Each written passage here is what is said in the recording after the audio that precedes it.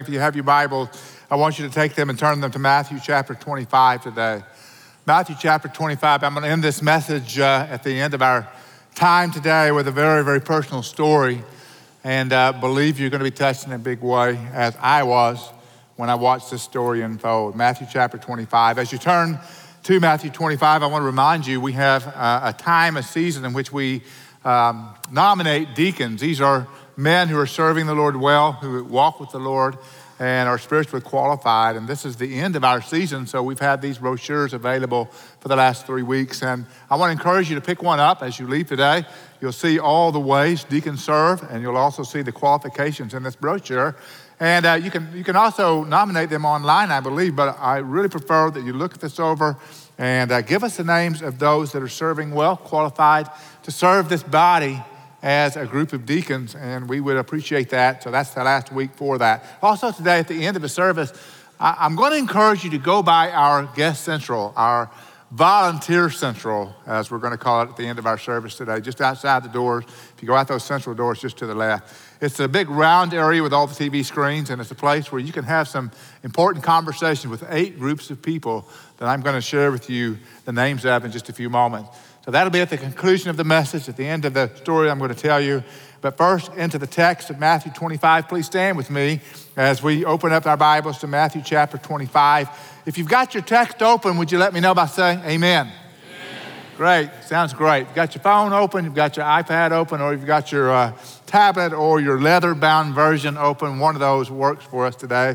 Matthew 25. Now, how many of you take notes of messages in your Bible and you actually write down the points of the preacher? Would you raise your hand?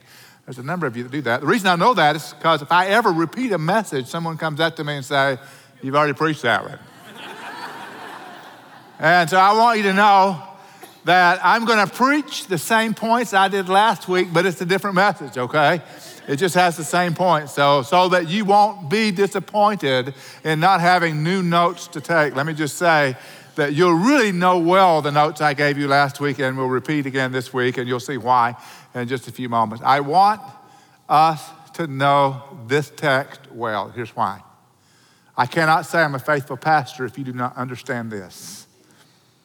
If you don't understand this, then I believe my job is not fully done, and we'll camp on this for a little while longer because it's so incredibly important. The parable of the talents is one of 3 stories Jesus tells in Matthew 25, all of them about the end times. Now, these are not messages about when Christ comes back. I saw an article yesterday written by a numerologist. There is no such thing as a biblical numerologist. He says Jesus is coming back the 23rd, so you got to get ready, right? Whenever you read something like that, just close it and move on. It's never true. It's never true. The 14 million people who have predicted Christ's return since he left are all wrong, and this one will be wrong as well.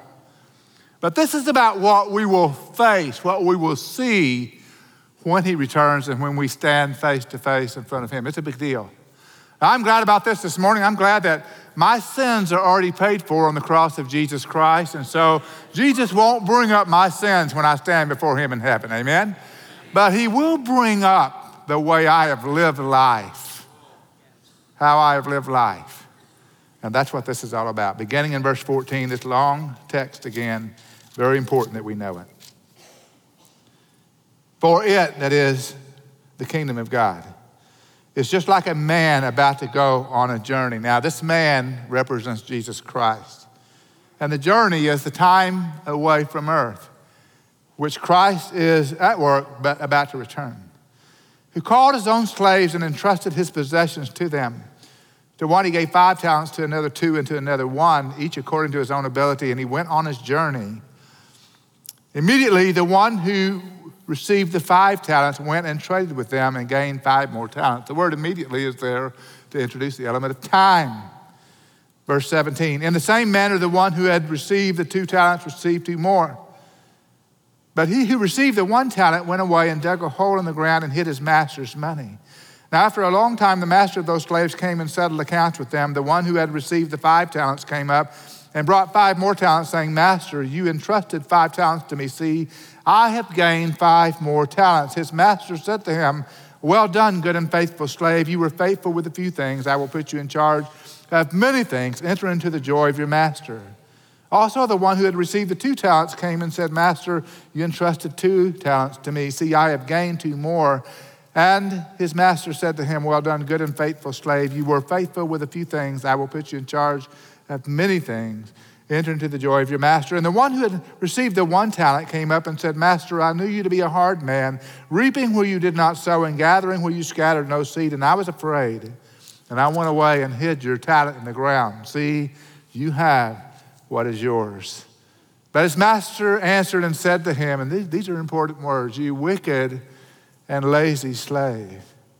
The wicked idea has the idea of selfishness. Laziness has the idea of unwise use of time. You knew that I reap where I did not sow and gather where I scattered no seed. Then you ought to have put my money in the bank, and on my arrival I would have received my money back with interest. Therefore, take away the talent from him and give it to the one who has the 10 talents. For to everyone who has, more shall be given, and he will have an abundance. But from the one who does not have, even what he does have shall be taken away. Throw out the worthless slave into the outer darkness. In that place there will be weeping and gnashing of teeth. Father, in Jesus' name, our prayer is for insights and wisdom for our lives today based on this text. In Jesus' name, amen. Please be seated if you would. So the man on the journey is representative of Christ. The slaves are professed believers, all those who profess to follow Jesus. The journey is the time he's away. And Christ has been away now for 2,000 years. And one day we'll come back. The point of the parable is, what does each one do with what they've been given? The idea of the talents is that the master handed over something very valuable. Usually we think of that as money, and certainly it includes that. The talent involves that which is worth something to be able to exchange on the market, something to invest and gain back interest in addition to the investment. It has to do with money, but it also has to do with time, because that's what we've been entrusted to as well. It has to do with truth. Once God gives you truth, what do you do with that? It has to do with all kinds of abilities that God gives us. Really, this passage is about how well we live life with what God has given us. And it involves generosity because, after all, we can either be selfish or selfless with our living and with our giving and what we've done. I've defined generosity for our series here in this way because I believe it's a very accurate depiction of biblical generosity. Generous living is selfless living. It's the willingness to share.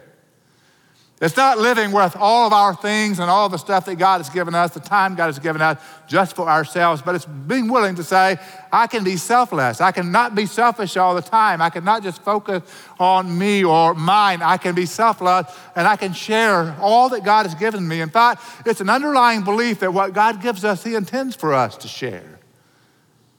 It's important that we understand this in the idea of what Jesus said is important, that one day we'll come back and give an account to Him of all that we have, of our treasure, of our time, of the truth that we've been entrusted with. Now, last week we focused on money, and certainly this applies to money. All the money you have is not really yours, it's God's. God provides that for you. He gives you that for you to live by, for you to take care of responsibilities, but also for you to demonstrate generosity. We looked at that last week. This week, I want to deal with you with a very, I think, more painful subject than money. You say, what could be more painful than money? And that is your time. Your time is not your own. There are those who say, I've got all the time I want, who find out at some point they don't have all the time they want. Or they say, my time is for me to live the way I want to live, and at some point they realize they've lived very selfishly, or they've lived in such a way where they haven't really lived purposefully. Your time is something that once you spend, you can never get back. Your time is something that once you squander, you can never regain wasted time. And that your time is something that God has given you in the same way He's given you money or the same way He's given you talent. And that's what we want to look at today. Now, the 3 points we want to see today are the same they were last week. So if you've got your Bible open to what you took notes in last week, those of you that take notes like this, and I appreciate you 100%, you're going to see the same thing. First of all, notice in this parable, He entrusted His possessions to Him. That is, the master entrusted all that he had given to the ones who were their servants or their slaves. The idea of the word entrust is to hand off to the side of, the very act of walking with someone and saying, I'm going to give this to you now. I want you to carry it on all the days of your life. When I come back, then I'm going to talk to you about how wisely you have used that. Today, this issue is time. There's a passage of scripture that God has really begun to bring to my heart over and over for some reason this year in a bigger way than ever. Psalm chapter 90, verse 12, that the psalmist is talking about the issue of time. If you have your Bibles, you should turn to Psalm 90 because this ought to be a theme for all of us to look through. And today we'll actually apply this verse in these next few moments to every single one of our lives in a general way. And here's what it says in Psalms chapter 90, verse 12. Before I get to verse 12, I want to read what it says in verse 10. The psalmist says, as for the days of our life, they contain 70 years, or if due to strength, 80. We have some time in life. All of us have some time. We all have an equal amount of time. In the course of a day, we don't all have an equal number of years to live. The psalmist said, maybe 70, maybe 80. And then in verse 12, he summarizes and says, so teach us, he's saying this to God, so teach us to number our days that we may present to you a heart of wisdom. Now today, I want to number your days. I want to number my days. Now please keep in mind that numbering our days doesn't mean we take a basic health test. It doesn't mean we take our pulse and our blood pressure. It doesn't mean that we step on the scales or check the BMI index out on our body weight indicators and so forth and say, I think I'll live another 20 years. That's not what this passage means. Teaching us to number our days simply means that we look at the amount of time we have in the course of a day to number the hours of our day and say, how well am I living? Am I living in light of eternity? Am I living in light of God giving me this time? Am I living well in light of how I affect other people, about whether I have purpose and intent in life or not? He entrusted this time. And in my study over the last couple of weeks of this subject, I've done a lot of evaluation in my own life as well as how I spend my time. And it's somewhat painful. I hope today's message will be painful to you. I hope it's painful. I hope it hurts. Not because I like to inflict pain, but because no pain, no gain, in the sense of no evaluation in your life. If you're not willing to look through your life a little bit and evaluate, you're probably not going to live with any more purpose, any more intent, or any more value than you have been thus far. That's why even the psalmist says, teach us to number our days so we can present to you a heart of wisdom. So let's number our day for just a few moments. All of us have 24 hours in a day. I'm going to put on the screen a summary of what we have every week. We have about 168 hours per week. Exactly, not about, but exactly 168 hours per week. Now, I've decided to go ahead and calculate some generalities. Let's just say you spend 8 hours a day sleeping, okay? So that means about 58 hours a week sleeping. And with that 58 hours, we'll take away from the 168 and you're down to 110 hours now, okay? Then let's just say you work a typical 40-hour work week and maybe you commute an hour there and back. So let's just take 50 for that. And so let's take that off of 110 and we're down to about 60 hours a week. Is that what it says? And with 60 hours a week, let's take away 7 hours for grooming. Now, I tried to find a really nice way to say that on Sunday morning other than you're in the bathroom, you know. So the reality is it's a grooming hour where you do what you do with your face, do what you do in the shower and so forth. 7 hours a week for that. We're down to 53 hours a week. Now, 53 hours a week is 7.5 hours a day. Once you've worked, once you've taken care of yourself, once you have slept, once you've eaten and everything else, you've got now about 7.5 hours a day. Now, if I'm speaking to a person that's retired and they don't have a 50 hours a week that they're working in some way, then you have twice that. You have almost 15 hours a day at your disposal. And my question is, are you using that well? Are you using that well? I mean, we've got to think about that and what we do when we come home from work, even though our work can be very redemptive and our work can have very much purpose behind it, meaning behind it. Maybe our work is not just making a salary, not just furthering the company, but we also have some eternal purpose in that, and that's amazing and important and powerful to us. But when we evaluate our life, we need to also evaluate in light of the one fact that one day we'll stand before Christ and we'll give an account of how it counts for him. Now, I want my life to count for me. All of us have that first thought. But it's also a fact that one day we'll stand before Christ according to this parable and it needs to count for him. What counts for him? Some time ago, I came up with an acronym that kind of helps me remind myself of the things that are important for me in the course of a normal day or a normal week. And it's really an acronym with the word time to keep in mind these things that I want to share with you, 4 of them in all. The time that really counts is time that we spend in truth, time we spend in intercession and prayer, time we spend in ministry, time we spend in evangelism or engaging people that are far from God to help them come to Christ. Those are very important words. Those are very important expenditures of time. Those are things, if you do those things and stand before God one day and say, I spent time surrounding myself in your truth, listening to what you had to say to me. I spent time in ministry. I spent time in prayer. I spent time in reaching people that were far from you with the good news of Christ. I think you could stand before Christ and say, these were things that were well spent. So let's walk through those for just a moment. What does that really look like? What do those really mean? Truth, first of all. As we walk through the book of Luke together, and we really are in the book of Luke, we've just taken 3 weeks to look at Matthew 25 for a moment and expand on it. Luke is about what Jesus taught his disciples in terms of how to live before he left them by going to the cross and dying and rising again. So he's pouring into his disciples the most important things in life. And it's very easy to find these 4 things in what he told his disciples. So why don't you go over to Luke with me for just a few moments as we walk through this time acronym very quickly. First of all, the truth. You remember the story of Mary and Martha in Luke chapter 10 and in verse 39, where Martha is so busy preparing everything because Jesus has come to the house, and Mary is seated at the Lord's feet listening to his word. Remember that in verse 39? And then in chapter 10, verse 42, after Martha said, Lord, don't you care that my sister's not doing anything? She's not helping me. And Jesus said, Martha, you're worried about so many things, but only a few things are important, really only one. And Jesus says to Martha, not only is one thing necessary, but Mary has chosen the good things, and they shall not be taken away from her. And we said as we walked through that text that Jesus cares a lot about you spending time with him. He cares a lot about you listening to his word. He cares a lot about coming to a corporate worship service with other believers who believe the same book, who believe in the same Christ, Messiah, and who follow him. He thinks highly of that. In fact, he commands us to worship him. Time spent with truth, time spent listening to truth, time spent with an open Bible in front of you, time spent reading and studying what the Word of God says is always good time.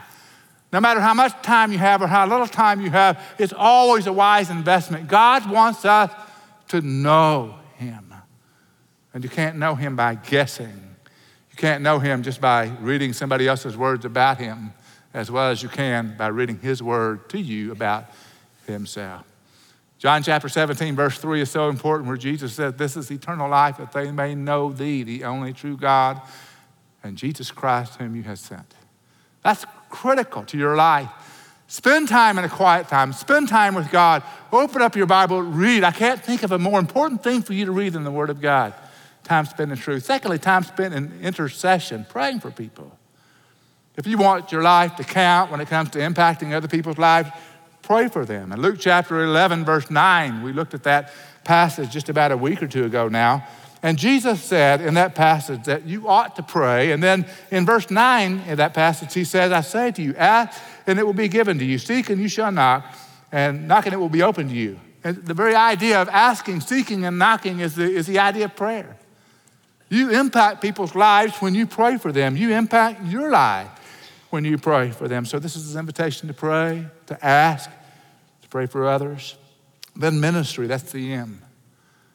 In chapter 10 of Luke, verse 37, a passage again we've already looked at together, you see the amazing story of the parable of the Good Samaritan. You remember that? Where the 2 men who did not stop and render aid to the man who was beaten by robbers and thieves, they did not have the time for that act of compassion. They had more important things to do in their mind. They were not going to love their neighbor. They were not going to stop and help their neighbor, but the Good Samaritan stopped and rendered aid, and not only that, he gave what he had to make sure this man was taken care of well. Generosity all over this man's actions, and this is what we're talking about when we're talking about ministry. Ministering to people who need help, loving your neighbor. After all the demonstrations that we have all the time, we're always looking at this stuff on media and social media. We're always hearing these arguments. I saw a sign that I really liked pop up on a social media site appropriately, I guess. And the sign was, quit watching the news and go love your neighbor. And I thought the perfect solution for all of the negativeness, all the stuff that goes on in our world, is really to love one another and to love our neighbor the way Jesus told us to love our neighbor. Ministry is a huge thing. The time that you spend ministering to other people in the name of Christ is not wasted time. You may feel like you've got plenty of other things to do. You may feel like you've been inconvenienced or put at a disadvantage with all the stuff you want to do because you help someone who needs help, but I tell you, that's not wasted time. And then there's the E, the evangelism, or engaging those that are far from God in conversation about the gospel. So incredibly important. In Luke chapter 10, verse 1 and 2, the Bible says the Lord appointed 70 others and sent them out in pairs ahead of him to every city and place where he himself was going to come. And he was saying to them, the harvest is plentiful, but the laborers are few. Therefore, beseech the Lord of the harvest to send forth laborers into the harvest. In other words, I want you to go have conversations with people and share with people the good news that I've brought. Time, T-I-M-E, is incredibly important for you to invest in these things in your life with the time you have, and you have at least 7.5 hours a day that you're not working, you're not sleeping, you're not eating, you're not in the bathroom, and you have time for these things. But when you began to dive into that, you began to see you have to make some decisions to be able to do that. By the way, there is no way that this series is intended to be a public service announcement for areas in our church where we need people to serve. But I would also be unwise not to share with you that there are many areas of our church where people can serve. You can serve in preschool ministry. You see these children that we brought to the front today. What an amazing thing to think about, being able to hold a newborn child or to hold a little child and be able to express the love of God to them, be able to help those parents as they go to study the Word of God, maybe in another classroom, and you're there helping them do that, or working with our children. It's amazing how many children come today to this church who have been reached in a public school perhaps, or by a friend of another one of our children that are part of our church family, but who themselves do not have family members to come to church. They don't have a mom. They don't have a dad that'll bring them to church. All they know about Christ is what we show them here in many cases, or the number of students that are involved in junior high and high school that see their first look at a genuine Christian as they walk in the doors of this church, or they go to a camp with us, or some place of ministry like that, or the many adults who need to be mentored, who need to be encouraged, who need to see the picture of a good marriage, or how to go through adversity and come out on the other side wisely. They need adults serving them. Or in worship, where we lead people to open their mouths and praise the Lord. In first impressions, I still remember the lady that came to our church who gave her life to Christ, later on was baptized. She said because someone in the parking lot found her before she got confused in the mix of all these buildings at the church. And she said, I came in the building because that guy in the parking lot reached out to me and helped me find the right place to go. She later gave her life to Christ, was baptized. As a result of somebody being friendly and reaching out in a parking lot. For those that reach out with us, for those in our Hispanic areas or our international areas, for those who want to partner with those at Guest Central, helping people that walk in the doors of this church, all these ways to serve. It's amazing how many ways you have to serve just within the walls of the church. And then you add to that all the things we do outside the walls of this church, whether it's Six Stones or it's Kids Beach Club or whether it's going to help the victims of Hurricane Harvey. Whatever it is, there's so many ways to serve that we're without excuse when it comes to, I don't know what to do or where to go or how to serve. In fact, today, if you think through this, there are those representatives of those ministries at our Guest Central that would love to talk to you about this because you've been entrusted with the possession of time. And I'm going to challenge you today, how do you use that time? So he entrusted his possession to them. Secondly, the point is that accountability will come. He came and settled accounts with them. That's in verse 19. One day, all will be evaluated. And accountability can be tough. We don't like accountability when someone looks at our lives. We don't like to open up and be honest and be real and transparent about things that we prefer to keep quiet or keep to ourselves. But that's what Jesus says is going to happen when we stand before him one day at the end. Our sins are paid for, but we'll be held accountable for how wisely we use those talents, whether it be treasure, time, or truth.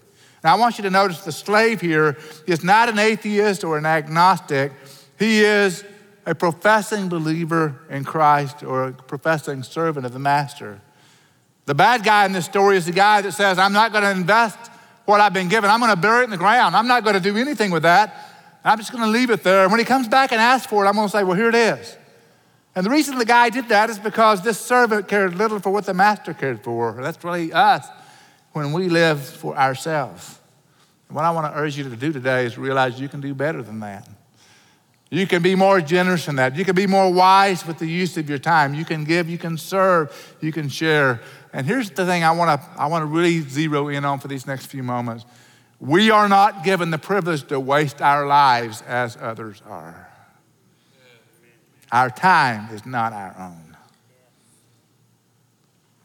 Now, if there were no God, and if we did not have a day when we stood in front of him and gave an account of our lives, then yeah, we can waste our time like we want. Because if there's no God and there's no account, there's no purpose and there's no meaning, then it doesn't matter. But some of us live as though it doesn't matter now. Some of us live as though our money doesn't matter, our time doesn't matter, our talents don't matter, our treasure doesn't matter. We're living as though there will not be a day that Jesus said there will most certainly be for all of us today. And when Christ comes back, we're going to give an account for that. And we can either hear, well done, good and faithful servant, or we can hear, you lazy, wicked servant. Now, that sounds like bad news unless you invest well. And then it's good news. And the difference between the bad news and the good news is someone that will evaluate their life and make a change. I've got really good news for you today.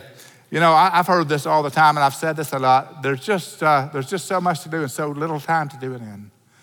I don't know how many times people have said, I just don't have enough time to do what the Bible says to do. I don't have time to build relationships with people and have gospel conversations with them. I don't have time to help people that are hurting. I don't have time to pray. I don't have time to open my Bible and read the Word of God. And during my study over the last couple of weeks about time and about how people spend time, I've got some really good news for you. I have found time.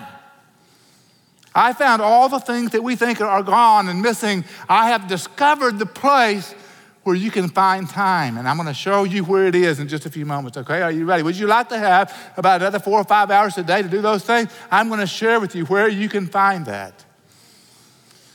And I'm not just being sarcastic. I'm just telling you I've discovered it. So are you ready? I'm going to share it with you. A study I did this last couple of weeks, I stumbled upon a website, and don't believe everything you read on the internet, but I did find a report from the Nielsen Total Audience Report pertaining to all forms of media, television, DVR, computers, phones, smartphones, tablets, etc. And here's one nugget out of that entire report. It's an updated report that was given the first quarter of 2017, and here's what it says. About 94% of adults have high-definition television, and the average adult in the United States spends about 5 hours a day watching shows, movies, and delayed television, which is DVR.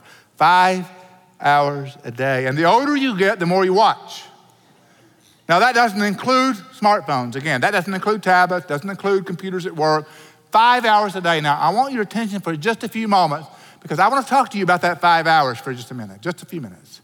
I have discovered that if you wisely use those 5 hours, you can advance in a huge way almost everything else that counts in life. And I want to tell you today, what you watch over 5 hours of television on a common day amounts to nothing of meaning and purpose. So think about this for a minute.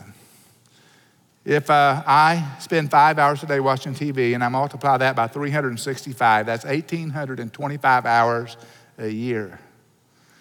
And if I divide that up into 12-hour segments, so I would know how many half days would I really get out of that? How many half days where I'm not sleeping or anything else, I've got half days to be productive or do something wise, then that ends up being 152 12-hour segments in the course of a year instead of TV. And I think when we look back and number our days, we don't want to have spent 5 hours a day over the course of 365 days a year. We don't want to have spent 1,820 hours watching television when we can instead change that a bit and watch a little bit of TV and a whole lot of other time spent more wisely. Time with family, time to open the Word of God, time to get to know your neighbor, time to do something stronger or wiser or smarter, or spend time advancing your education, or spend time being a better person overall, or spend time with your spouse, or spend time with friends. In one study I did over the past couple of weeks, I found this statement: the final consequence and cost of every choice you make is time. You can't get your time back. Of course, you can do a course correction. You can learn from past mistakes. You can solve problems, but there's always a cost. Once you realize that, you're far more sensitive about spending time on non-essential activities. In one magazine I looked at, Business Insider, contrasting successful people with unsuccessful people and their habits, and most significantly, where they spend their time. Listen to these bullet points. Successful people follow very regular routines, and they have habits where they place their time. They read and others don't. They watch less than an hour of TV daily while others watch multiple hours. They maintain daily to-do lists with written goals and spend time trying to advance those. They get up earlier before work, making the most of that time as well. In other words, they have figured out a way to make their time work for them, and that's why they're successful. Now, this is a study without reference to Christianity, but let me bring it into Christianity for just a few moments. Many of those successful people do that because they want to have a successful business. They want to be successful financially. They want to have a successful family. We do it because of eternity. We do it because we want to live life worth living, with purpose, with value. We do it because one day we want to stand before God and say, we used our time well. We didn't squander it. We didn't waste it. We didn't act like it was of no consequence. We didn't treat it as though it were not valuable. We saw our time as something that you graciously gave us, and we wanted to use it well. That's the attitude of the first two servants, not the attitude of the last servant. Successful people have figured this out. Why can't we? Why can't we? Now, the third point is that reward is promised. This is the good news here. If you number your days wisely, great reward awaits you.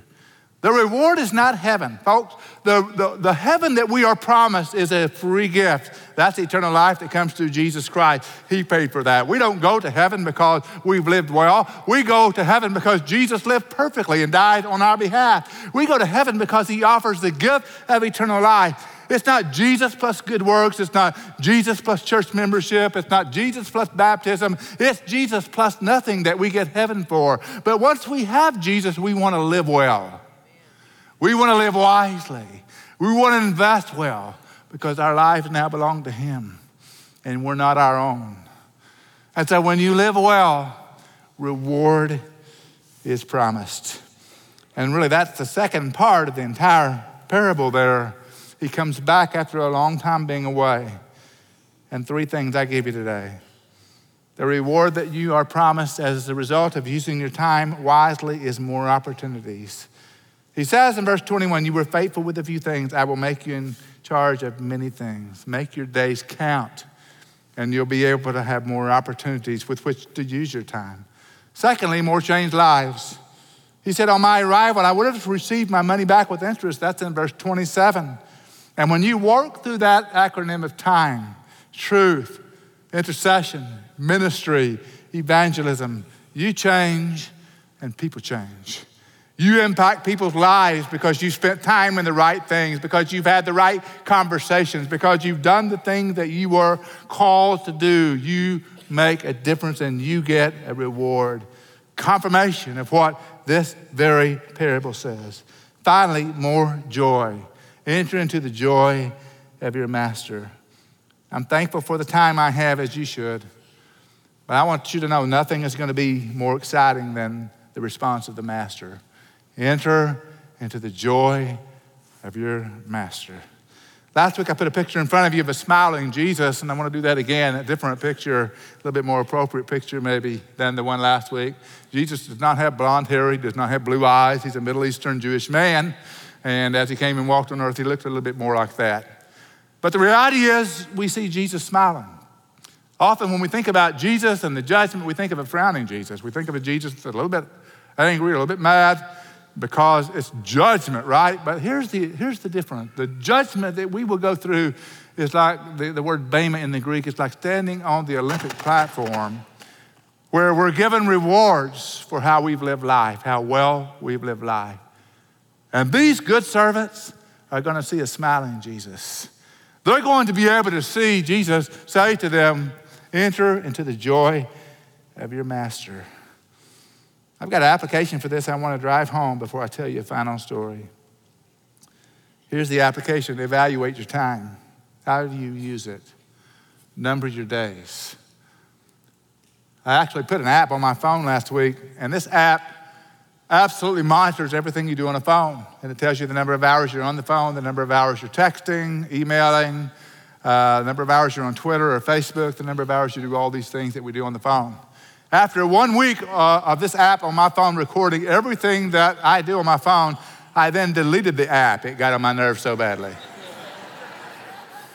Great thing about putting a new app on your phone, if you don't like it, you can just delete it.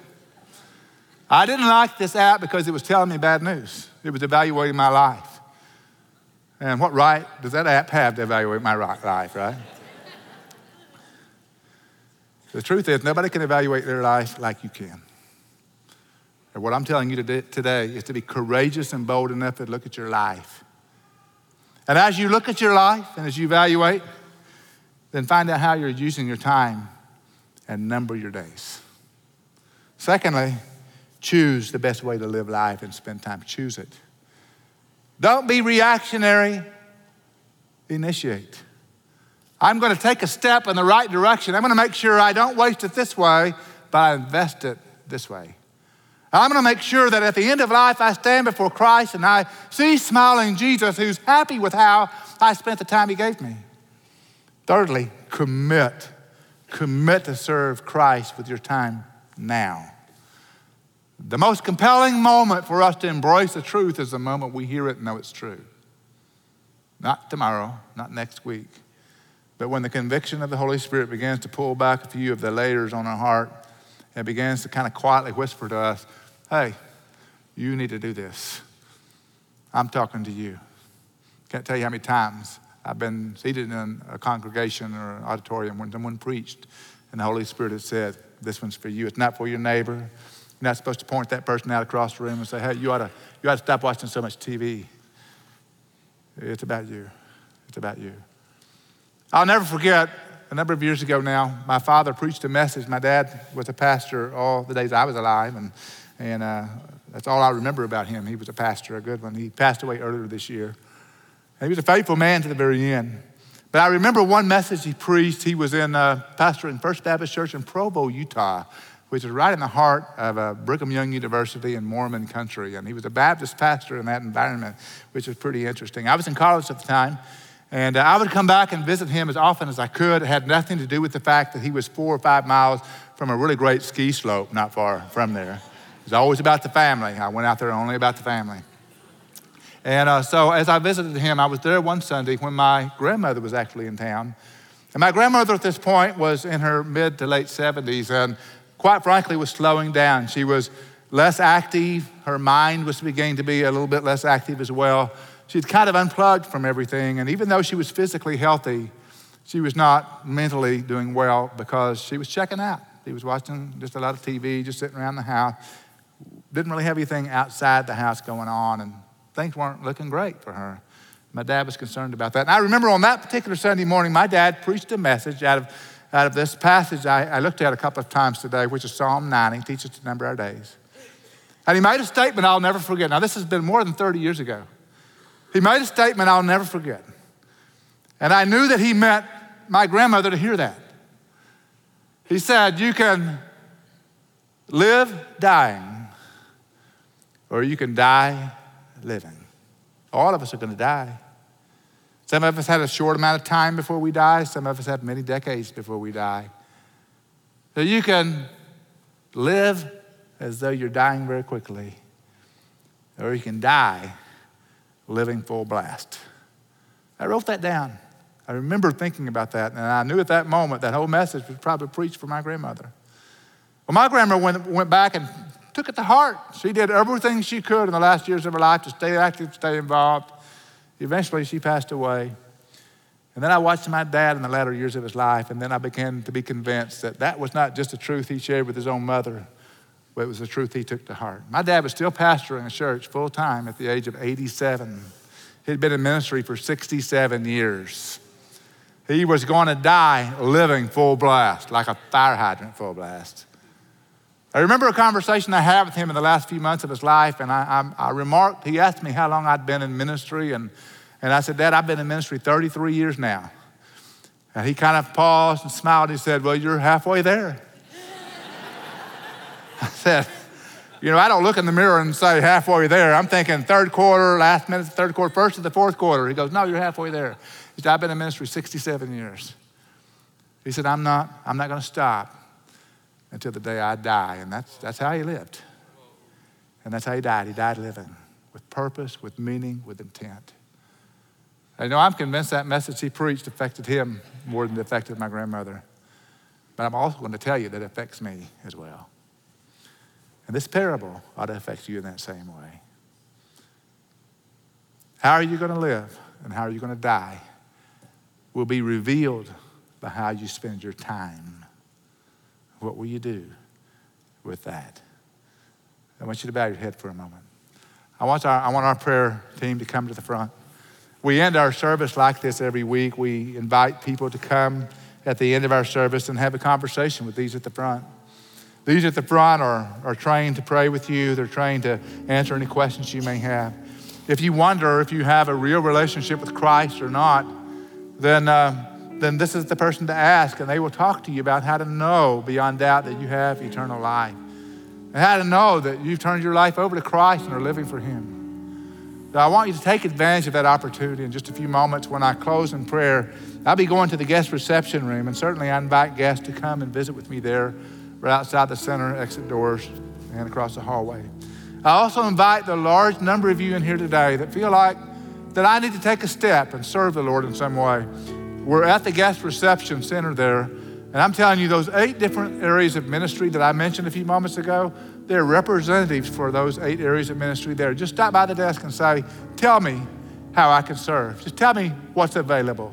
And they'll just have a conversation with you in these next few moments, and I want to encourage you to do that. But more than that, I want you to make sure you make the spiritual decision in this brief time. Now, we're within 3 minutes of me closing this service. I've talked to you about maximizing your time. If you don't think about this next 3 minutes as a time of key decision making, then maybe you've missed the point of the message. Maximize these next few minutes. Now I'm going to give you an interpretation of the last verse that I didn't mention today. Jesus said, or the master said in the parable, that this lazy, wicked servant will be cast into the outer darkness where there's weeping and gnashing of teeth. Somebody came up to me at the end of the service and said, how can that be said of Christians? That's not where we're going to go as Christians. And I said, you're right. And the point of the parable is that this one professed to follow that master, but in reality did not. Did not care for the things of the master, didn't care about what was handed to him. He just was a servant in name only. I don't want you to walk out of here today being a Christian name only, but it'll be revealed by your life as to how real your faith is. After all, if your faith is real, your life is not your own. No matter how you spin it, it's not yours. It's His. So what will you do with that? I'm going to ask that you stand right now, if you would. And as you stand, I'm going to pray, and when I get through praying, I want you to come forward, or I want you to go out to the guest reception room or to Guest Central. Carry on this conversation as you leave today about your time. Father, in Jesus' name today, I thank you for the privilege of opening your word and the time we've had with you today in the word. And Father, today, there are many who need to make decisions about time, where they spend it, where they hoard it, what they do with it. And Father, there are those today that are followers in name only, perhaps. And they can make a decision in these next few moments to become real followers, real believers, but it'll involve turning their lives over to you. And I pray today you'll give them the courage and boldness to do that very thing. Today we go out to serve you. Every minute counts. I ask this in Jesus' name. Amen.